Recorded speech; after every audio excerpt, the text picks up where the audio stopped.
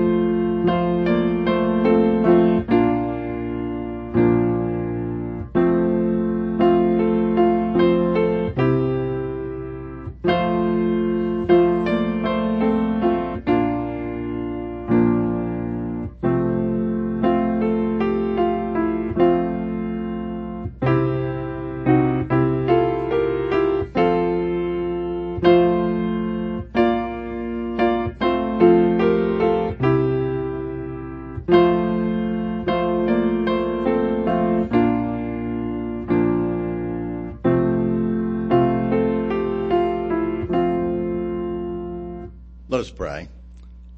Father, we just thank you for this beautiful day.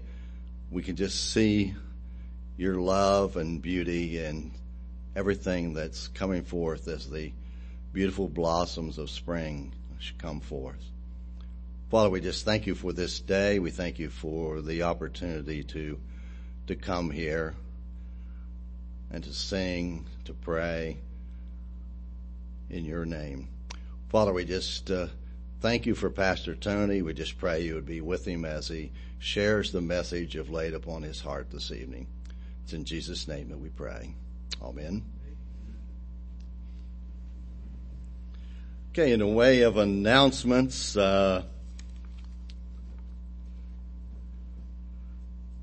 had the spaghetti dinner today, and those of you that went, I went, it was delicious. Very, very, very good. Looked like we had a really good turnout. I don't see some of the ladies that were there or was organizing that, but it certainly, it looked like the turnout was good. So we appreciate all those that, took the opportunity to share it. Other announcements, MOPS has a movie on the lawn on the 24th. Vacation Bible School is coming up, and Lacey and I are kind of co-coordinators of Vacation Bible School. Lacey has the tough job of trying to get teachers and helpers.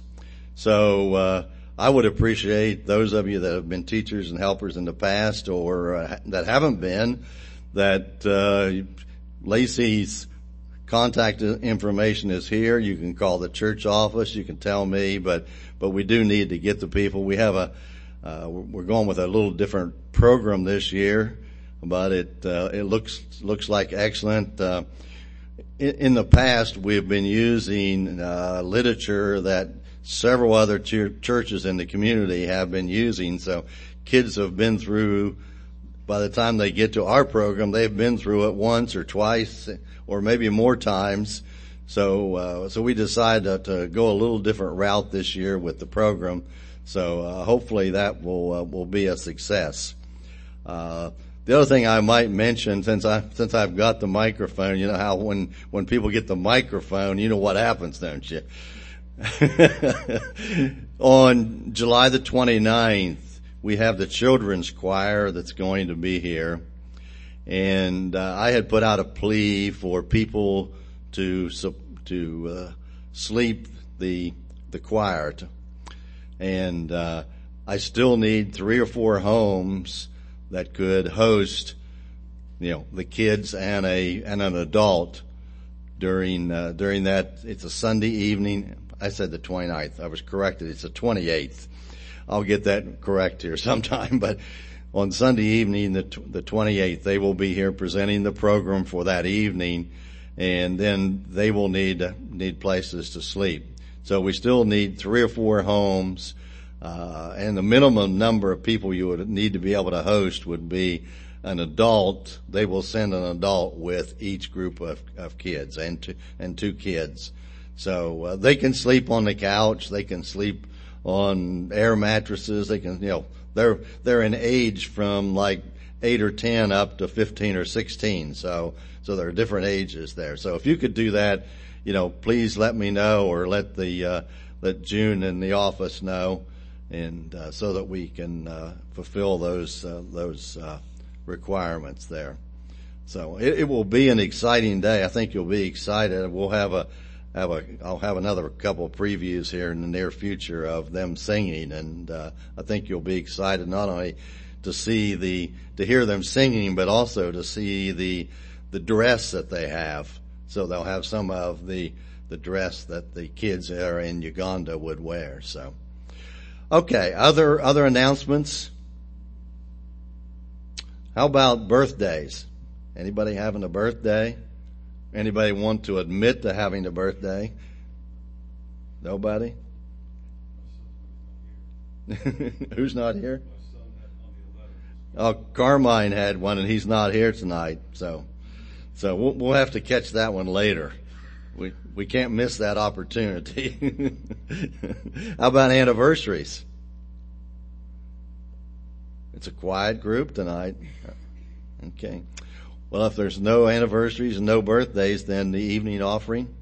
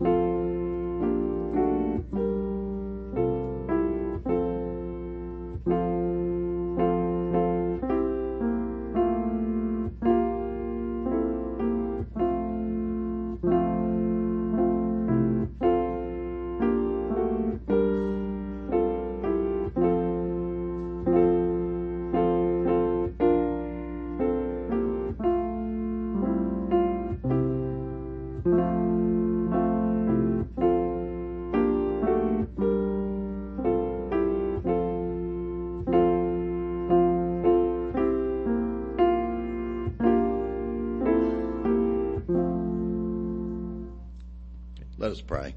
Father, we just thank you for these gifts that are brought forward this evening. We just pray that we as a church might use those for spreading the gospel, not only throughout Moundsville, but throughout other areas. We just thank you and pray your blessings upon each of those and the gifts that have been brought. It's in Jesus' name we pray. Amen.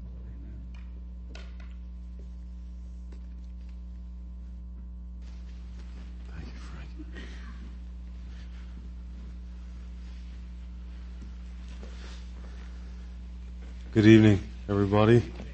Thank you for coming tonight. I very much appreciate it. I know Frank mentioned it. I did want to say thank you to all the ladies and the teenagers that helped with the dinner. A lot of work went into that, so I deeply appreciate that. And Ron wanted me to communicate to everyone how appreciative he is of all of us and all of you, and just wanted to make sure that you knew that. And it's not good for him to be around a large crowd and a lot of different people right now, but he misses you and is very appreciative of you. So I want to make sure to let you know that. I really like our church. I really like it. I continue to be amazed at how people mobilize and how gracious and kind people are, and we have a good thing here. You know, I don't want it to get messed up.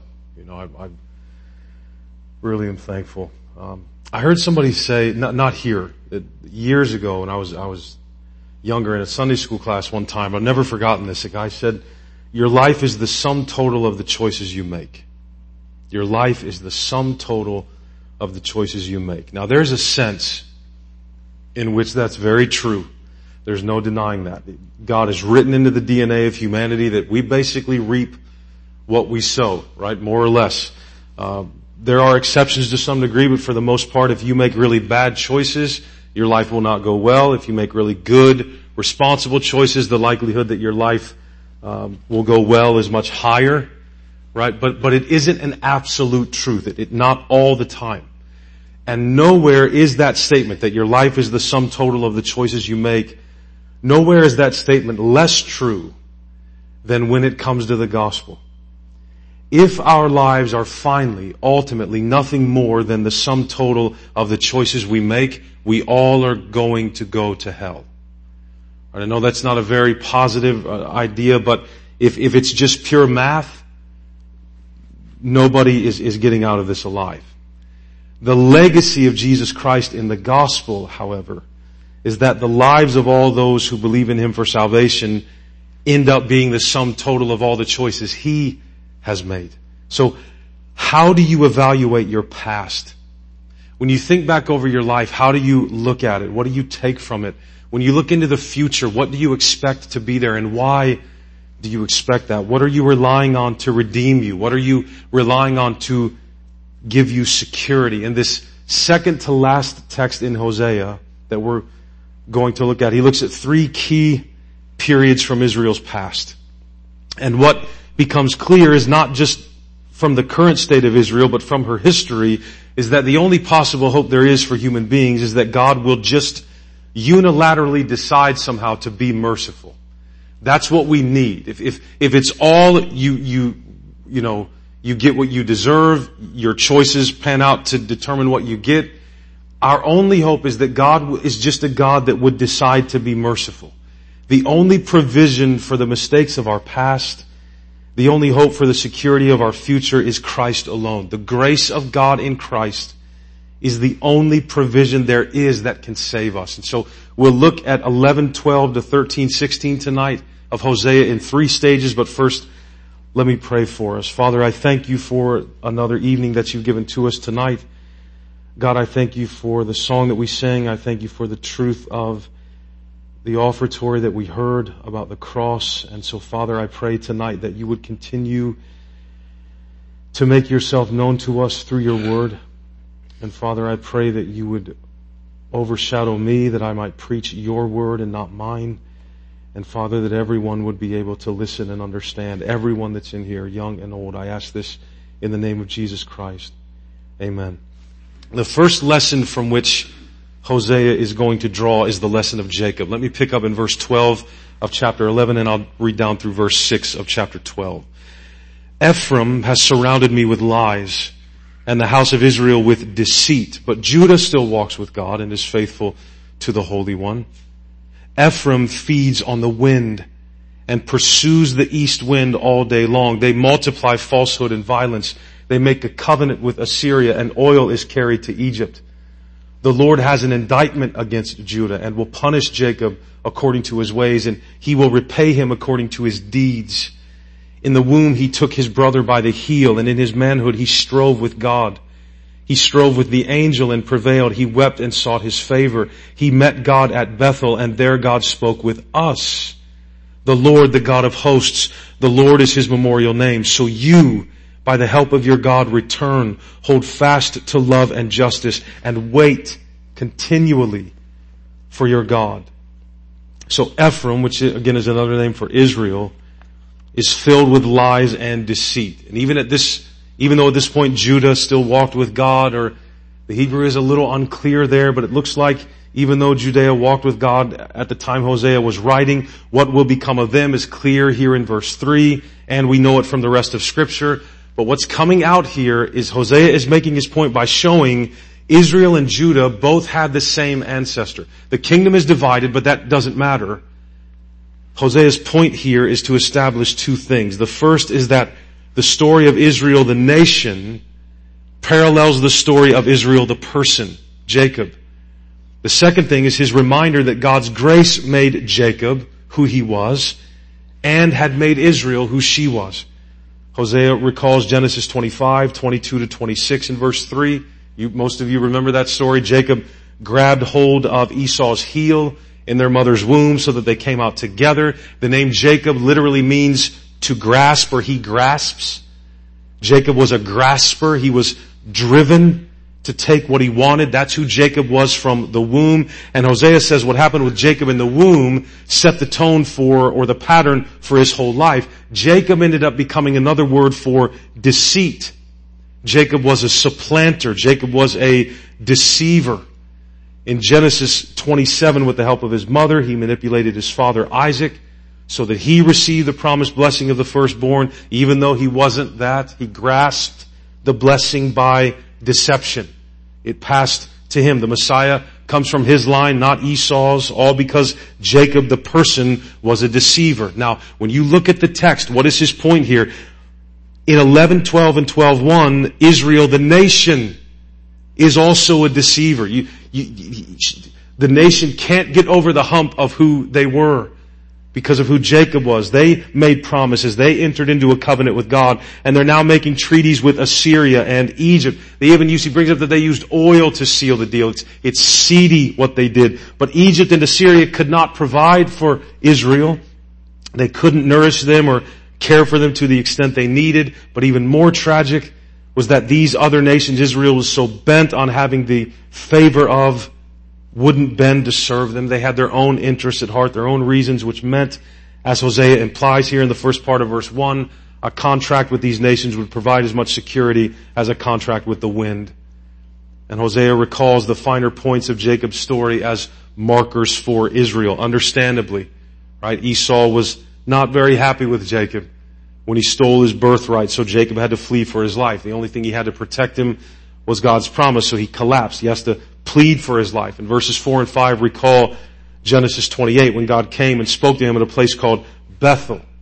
Then years later, still on the run from his brother in Genesis 32, God came to him again in the form of an angel. Jacob wrestled with God all night, overcomes him amazingly. So he wrestles another blessing from God that he shouldn't have. He grasps for it until he gets it. So God names him Israel, which means fights with God. That's what the word means. This is how Hosea is painting the picture of the nation of Israel now in these verses. They are like their ancestor. They deceive, they grasp, they fight with God, and so the Lord has a charge against them, just as he did against Jacob. Jacob lived a life of deceit and grasping. God came against him with an indictment, but Jacob wrestled with God as a pursuit of God's favor, of his grace in verse 4. And Hosea's point to Israel is, you are like your father Jacob. You're full of deceit. You're constantly grasping at things to take hold of security and identity for yourselves. So God has a charge against you. You need to learn the lesson of history here. You need to learn the lesson of Jacob. Jacob didn't become Israel through the grasping of earthly things and deceit, but because he sought God's favor. The fact that he was an opportunist, a grasper, didn't make him who he was. Right? Not in the eyes of God. Deceit didn't make Jacob who he was. God's gracious favor made Jacob who he was. Hosea says there, in that moment when Jacob wrestled, God spoke with us in verse 4. You see him change the pronouns here. He pulls the whole nation into that moment so that they will do the same. That's why he says in verse 6, so you, right? What was the point of God letting Jacob win their wrestling match? Because that's what happened. You're not going to actually beat God in a wrestling match. All right? He let Jacob win. God made himself weak in order to bless Jacob. So if you want to grasp at something, Israel, grasp at the God of grace. Grasp for, do whatever you have to do to get a hold of a God that would make himself weak so that you could have his favor. Right? That's what Hosea is saying here. That's what it means for Israel to obey verse 6. Is it stop striving, stop working to get, wait on this God. Don't assert, don't jump the gun, don't demand, don't deceive, don't grasp. Wait for the Lord. Wait for him to move. It's his grace that makes us what we are. Next, Hosea teaches the lesson of Moses. Look at 12:7. A merchant in whose hands are false balances he loves to oppress. Ephraim has said, but I am rich. I have found wealth for myself. In all my labors they cannot find in me iniquity or sin. I am the Lord your God from the land of Egypt. I will again make you dwell in tents, as in the days of the appointed feast. I spoke to the prophets. It was I who multiplied visions and through the prophets gave parables. If there is iniquity in Gilead, they shall surely come to nothing. In Gilgal they sacrifice bulls. Their altars also are like stone heaps on the furrows of the field. Jacob fled to the land of Aram. There Israel served for a wife, and for a wife he guarded sheep. By a prophet the Lord brought Israel up from Egypt, and by a prophet he was guarded. Ephraim has given bitter provocation, so his Lord will leave his blood guilt on him and will repay him for his disgraceful deeds. When Ephraim spoke, there was trembling. He was exalted in Israel, but he incurred guilt through Baal and died. And now they sin more and more and make for themselves metal images, idols skillfully made of their silver, all of them the work of craftsmen. It is said of them, those who offer human sacrifices kiss calves. Therefore, they shall be like the morning mist, or like the dew that goes early away, like the chaff that swirls from the threshing floor, or like smoke from a window. But I am the Lord your God from the land of Egypt. You know no God but me, and besides me there is no Savior. It was I who knew you in the wilderness in the land of drought, but when they had grazed, they became full. They were filled, and their heart was lifted up. Therefore they forgot me. So I am to them like a lion, like a leopard. I will lurk beside the way. I will fall upon them like a bear robbed of her cubs. I will tear open their breast, and there I will devour them like a lion, as a wild beast would rip them open. The call was to wait for God's help. Remember in 12:6. What is their response? Ephraim, Israel says in verse 8, in essence, we don't need to wait. We don't need God's help. We don't need God's grace. We have earned God's favor. We don't need His grace. We've earned His favor. My work and my labor have washed away my sin. Do you see that in the text? So Hosea progresses to the next major step in Israel's history. Israel, the man, Jacob, went to Egypt to escape famine. The nation ended up enslaved there. But God brought them out of slavery. He brought them to the promised land. He drove out the inhabitants of Canaan and gave the land to them in verse 9. But then, very interestingly, Hosea goes backwards in their history to the time when Jacob was fleeing from Esau and went to his uncle Laban, right? There, Jacob became a guardian of sheep. In the same way, Hosea says that a prophet guarded Israel in the wilderness. Jacob is referring to Moses, of course, but he doesn't use his name. Here he's just a prophet, because Hosea wants them to see that all that time, God was the one who was truly shepherding Israel through the words of His servant Moses. Here, God's people are not like Jacob, they're like the sheep Jacob took care of.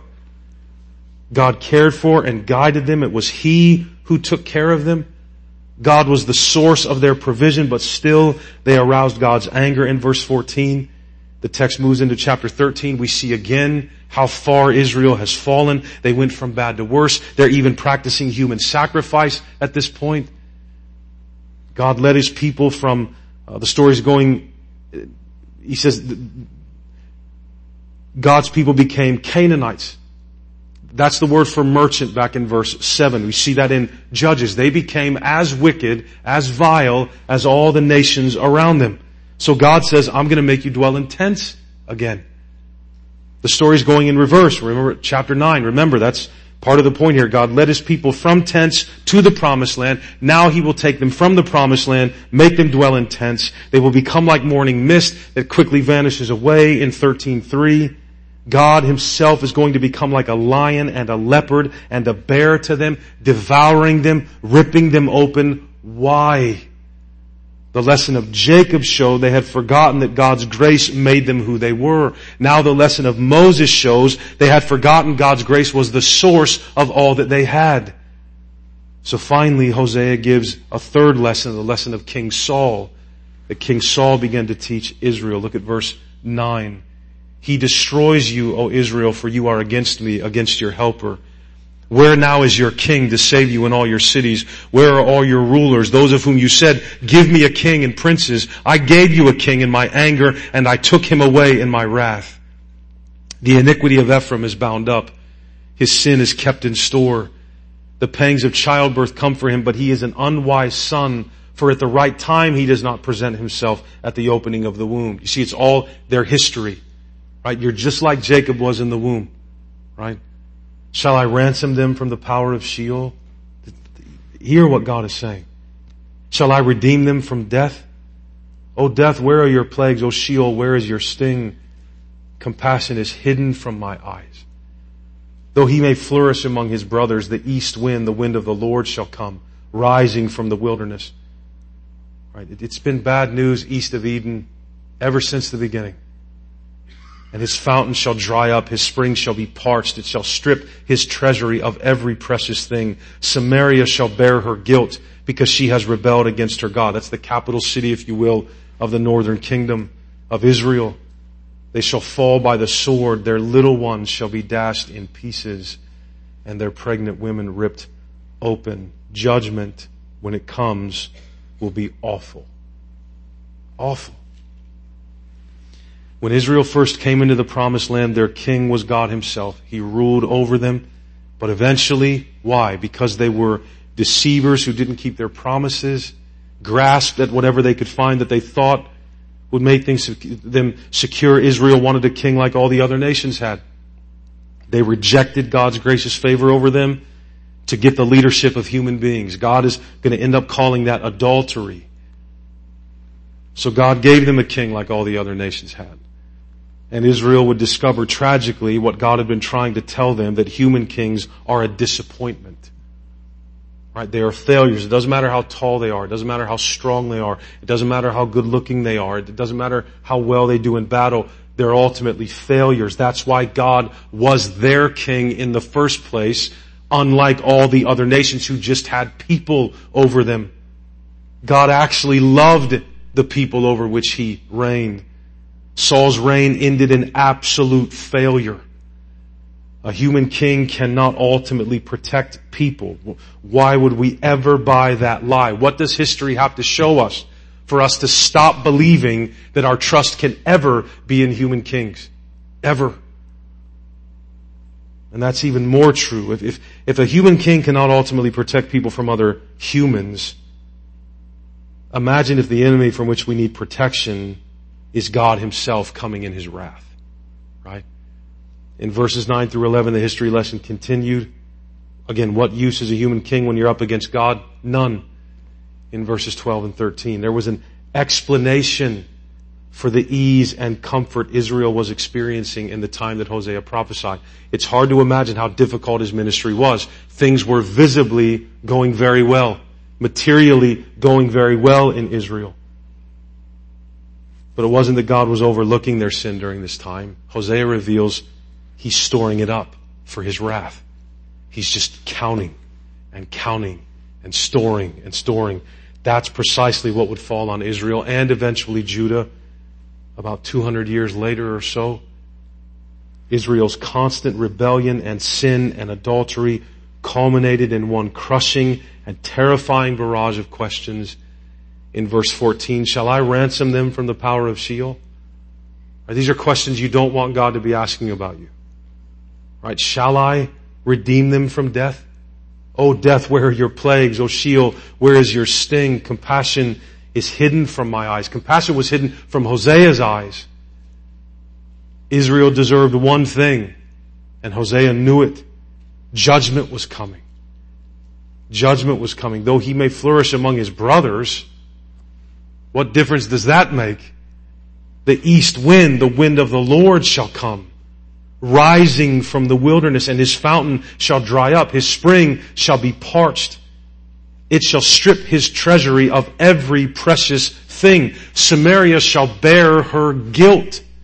This is what happens when there's no mediator. Because she has rebelled against her God. They shall fall by the sword. Their little ones shall be dashed in pieces, and their pregnant women ripped open. Which, by the way, you see, the Bible, the Word of the living God, would put anything that would damage a child and a pregnant woman as evil and brutal and awful. Right?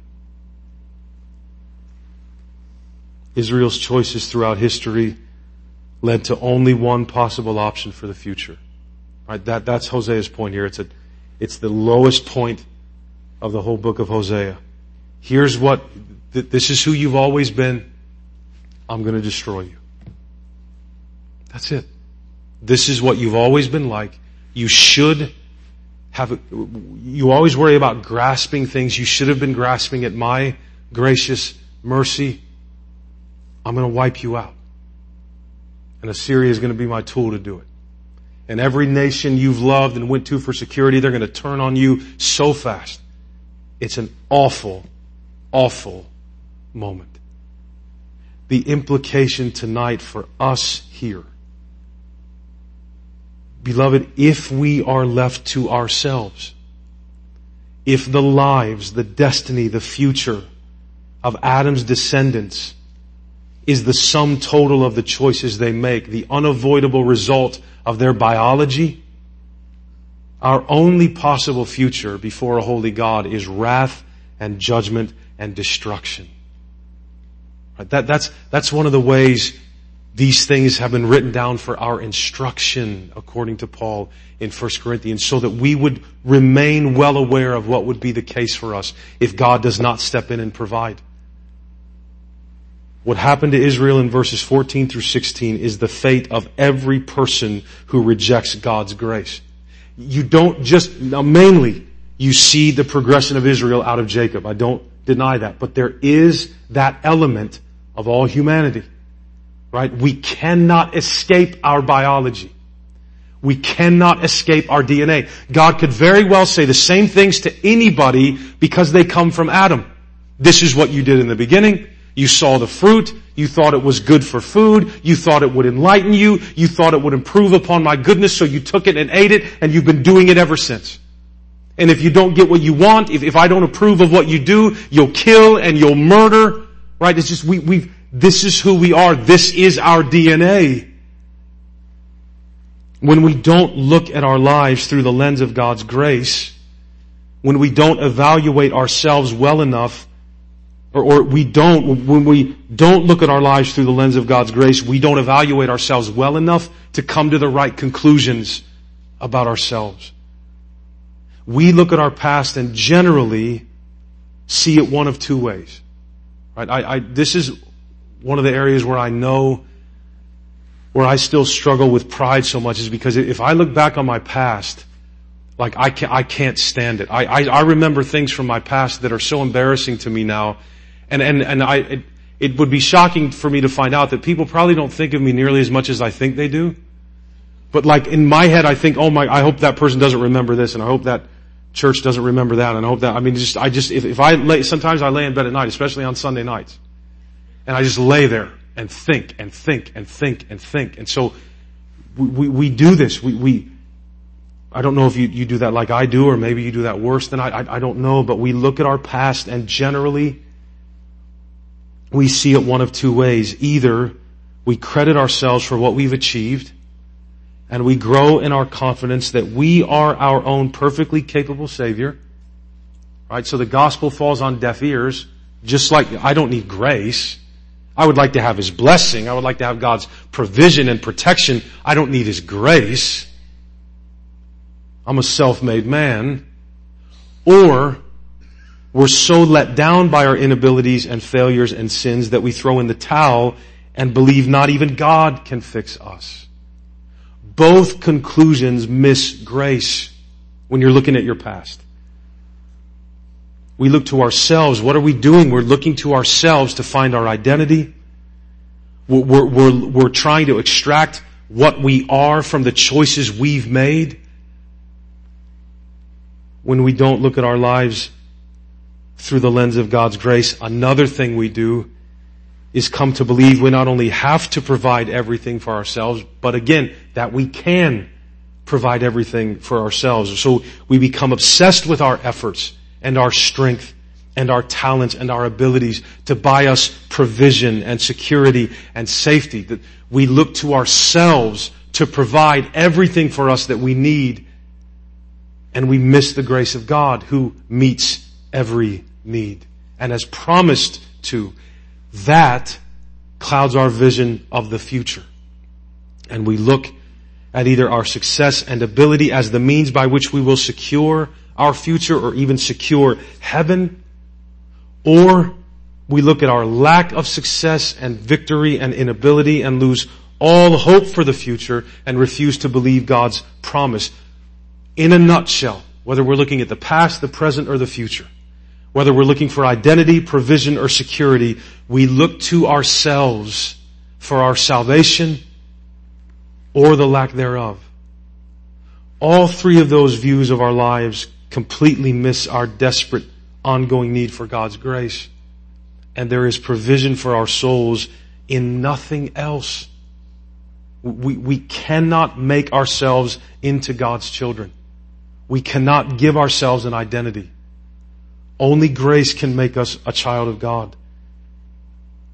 We cannot provide for ourselves the necessary righteousness or goodness for God to accept us. We cannot make our own peace.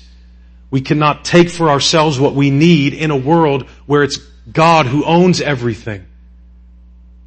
Only the grace of God is consistently reliable to provide us or to provide for our needs. And we cannot secure our own future. Only God's grace can guarantee our destiny. We are utterly dependent on God for identity, provision, and a future.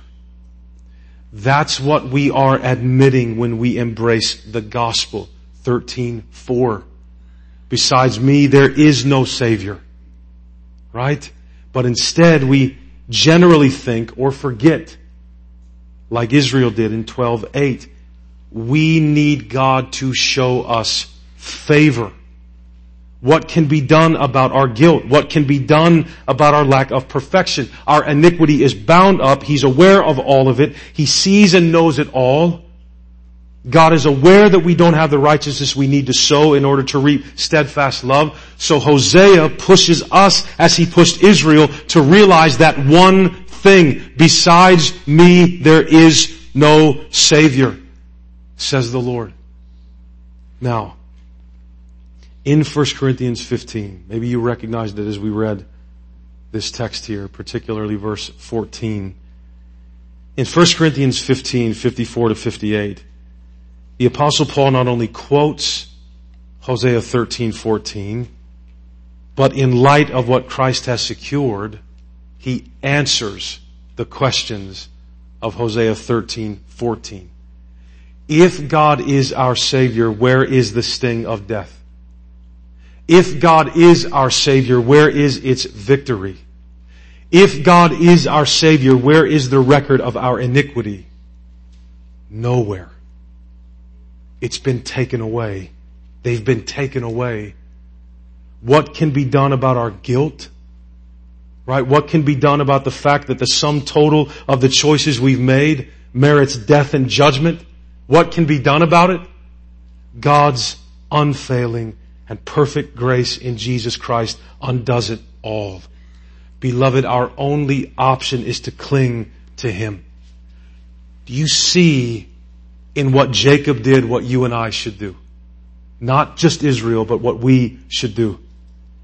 wrap both arms around the cross, like Jacob wrestling with God, and say, I can't let go unless the blood and righteousness of your Son redeems me. I can't let go. You have to save me. Right? Do you see it? Like nothing ever really changes. God is not coerced by our begging. Right? He's honored by it. For that's the faith that recognizes the very thing that faith is supposed to make us recognize we need to do. Believe in Jesus Christ alone as our only Savior. Tonight, the text is in Christ now a word of comfort to you and I. Our triumphs and disasters, our wise and foolish decisions do not converge to create a spreadsheet by which God either rejects or accepts us. Right? Our choices don't determine who we are in the sight of God. Like, is there a more relieving message in all creation? That the gospel is really bad math? Right? I mean, it thrills my soul. How can it be that before people we never feel justified, whole, accepted, forgiven, and in the eyes of God, to Him that's precisely what we are. Right? How could it be that God, the Holy One, is not evaluating us like that? Right? Again, it's so counterintuitive. Like the ultimate judge would be the most stringent, right? Yeah, but Christ absorbed the wrath. Christ absorbed the penalty. That's true of you tonight, believer, when you go to bed. That's true of you tonight. Don't let anybody make you doubt that. Don't let anybody make you doubt that. Our plans, our choices don't determine who we are in the sight of God. Our plans don't determine ultimately whether or not we'll have enough. Right? Doesn't mean you want to be irresponsible. It's just, we will be sometimes. And He won't fail us. Like it's just too good. Our futures aren't determined by what we do or don't do. What we get or what we don't. We're not defined by our pasts. We're not responsible for our futures. Do you see that's what God is offering to Israel here? I can make you something different than what you merit. I can give you a different name than the one you've earned. Right? That's what He does every time He redeems. Right? Every time He redeems. That's what He's doing. It should be like this. Right? And that's what the text, that's how the text is functioning here. If God is not the Savior, then this is where you're going to end up. This is what you're capable of. You can't break free of your biology. You can't break free from your past. Right? And in some sense in the world, you never can. Right? You may have made one single mistake when you were 15 that writes the story for the rest of your life. And it's not that coming to Christ will wipe all of that away in the judgment of man. You may have made a horrible decision at one time in your life that has negatively affected you for the rest of your life. That's horrible. That's a part of what it is to live here. The gospel says, however, yeah, but that's not final. Right? That's not ultimate for anybody that believes. For anybody that believes. My past and my future are all on God's grace. Besides me, there is no Savior. No Savior. Do you hear what He's telling them? There's no king that can save you. There's no money. There's no contract. There's no achievement. There's no merit. There's nothing. There's only one provision. Christ. Grace is God making Himself weak in order to bless us. Is that not what Jesus Christ did precisely at the cross? There is the ultimate wrestling match of all humanity, of all creation. And what does Jesus do? Spreads His arms out and lets us nail His hands and His feet there. He could have called 10,000 angels, and after that day there's nothing but cinder and ash. He could have thought it, beloved. That's what He was capable of.